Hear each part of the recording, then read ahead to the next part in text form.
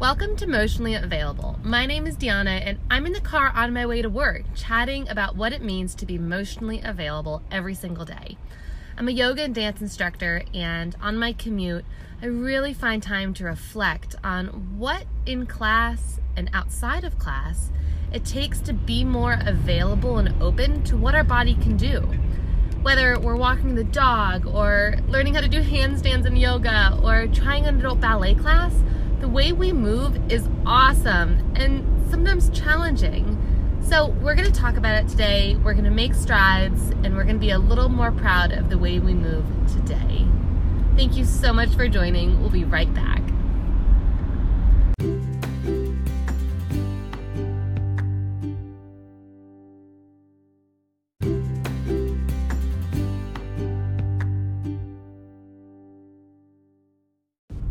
Hey guys, it's Deanna with Emotionally Available, and it's been like forever since I've recorded, so I'm really happy to be recording again.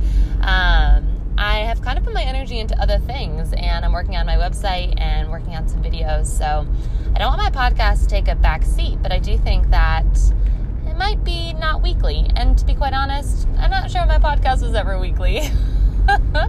So if you've been listening, welcome back. If you're new, welcome.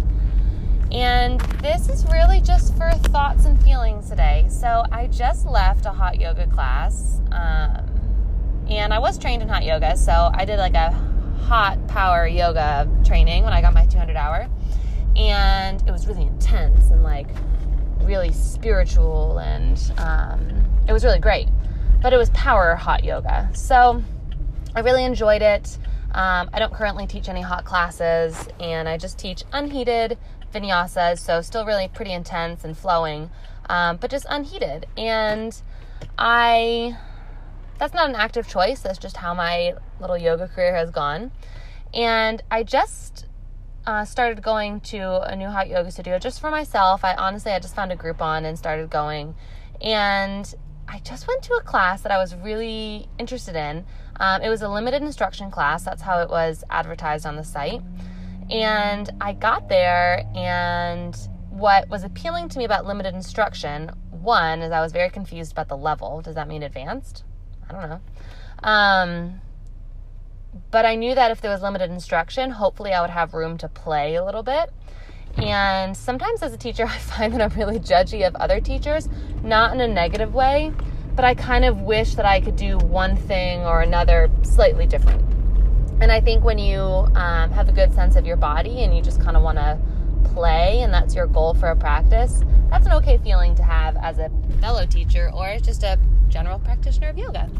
So I was really hoping that I would get to play a little, that I would be guided and have direction, but also really be able to tap into my body and just kind of what I need. I've been stepping a ton of classes this week, and my hips are killing me. I kept dropping into various poses and not necessarily flowing with the whole class, because I like to walk around a lot in class. And so I'm just like sore in all these weird places. And so I walk into class and I meet the instructor. He explains to me that it's a recorded audio class. So he would be there and guiding things, but that we were going to be listening to an audio.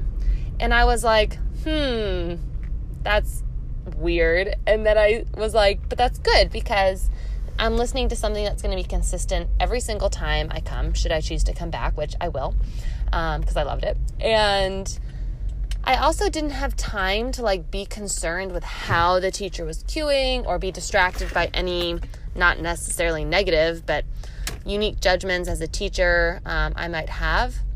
And I found myself so introspective, really listened to my body and made modifications and advancements as I saw fit.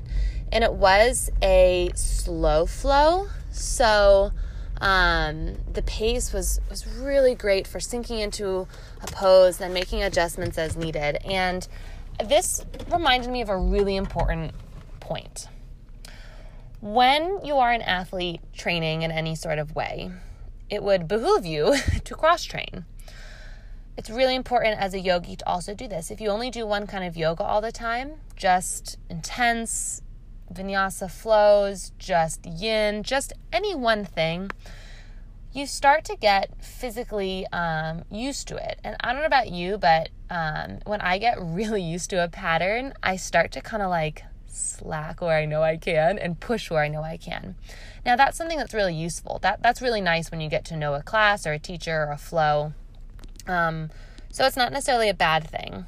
But if we train our muscles to only do certain things, they will only do certain things. So I really, as always, would recommend taking a lot of variety of classes from different instructors at different studios, because I think it's really important to go into the same poses with different transitions or learn different cues and focus on different things. And as a participant, it's important to kind of let go, which I have a hard time doing, and just do what the teacher says, right? Just practice. Just try something new. Listen to your body, be safe, but sometimes you just need to let it go and do what they say to get yourself out of ruts you might not have even known you were in. Now, I found that I was in a mental rut for sure, and I didn't realize until I just had this kind of like automated voice talking to me in class through each pose.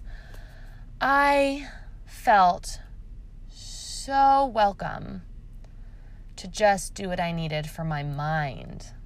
I didn't have a human telling me what to do. I had I guess it's a human recorded, but I had a recording telling me what to do. So I didn't feel any sense of ego or issue or self-consciousness when I wanted to do something different, for better or worse, for negative or positive. I just did it because no one was looking at me and everyone was really focused on just listening and not watching. Now, there was a teacher in the room who was, modeling everything the correct way, and that was useful. But I didn't feel that I needed to look at them, and that was so cool. This kind of audio class is totally available at home for home practice. You can go online and find all sorts of really cool audio classes or just video classes that you just listen to. But it was something about doing it in a group and in a hot room, which I can't replicate at home, that was really, really cool. And as soon as I walked out of class, the instructor asked me how I liked it, and I said, it was so great to be alone. I mean, with everyone, but alone to move. And I thought that was really cool. And I never would have thought that an audio class would bring me that, let alone an audio class in a group setting at a hot studio. So that was really, really cool. So I want you to think about what kind of physical ruts, and I don't mean rut in a negative way. I mean just a pattern that you keep going through. Maybe it feels good or maybe it feels bad. But those patterns that you just keep going over and over again in your body, and patterns are good because they build strength and flexibility in certain areas. But where can you break those patterns so when needed, you can learn things you had no idea you even couldn't learn? Where is that physically that you can find? And then where is it mentally that you might be able to find too? And this goes for my dancers. It goes for any group fitness experience that you're in. Break it up. Go do something different, because I totally didn't realize how much my mind needed to just be told what to do, but in a setting in which I could still freely play. I didn't realize that something in my ego was like holding me back and making me tense with other instructors. It was weird, but super, super cool. And the instructor was so nice. And I don't want anyone to think that if you teach teachers, they're going to be judgy. I am not judgy of teachers when I go into classes. I just can't help but wonder what's coming next, and wondering, what's the point of their lesson plan, and what's our peak pose, and what's coming next. And there was something about a recording that just made me sit down, not sit down, get on my mat, do my work, and do what I needed to do for me. And it was super cool.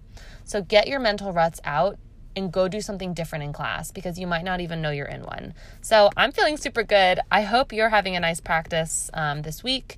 For me in Anchorland, this is a Sunday, and I'm just super pleased to finish my week on this note.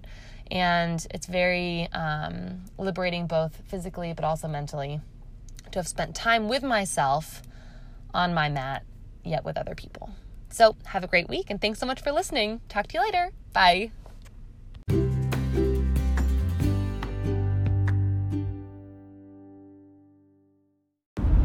Thank you so much for joining me for this episode. I'm so thrilled that we got to chat today, and I hope you took away something good. Maybe it's a big moment of change and inspiration, or maybe it's just a small reminder that being emotionally available for ourselves every day, staying open to all that our body can do, is a good thing. I hope you have a wonderful day. Go ahead and follow on Instagram at Emotionally Available, or you can check out on Facebook, Emotionally Available, or emotionallyavailable.com. I look forward to connecting with you again soon. Have a great day. Bye.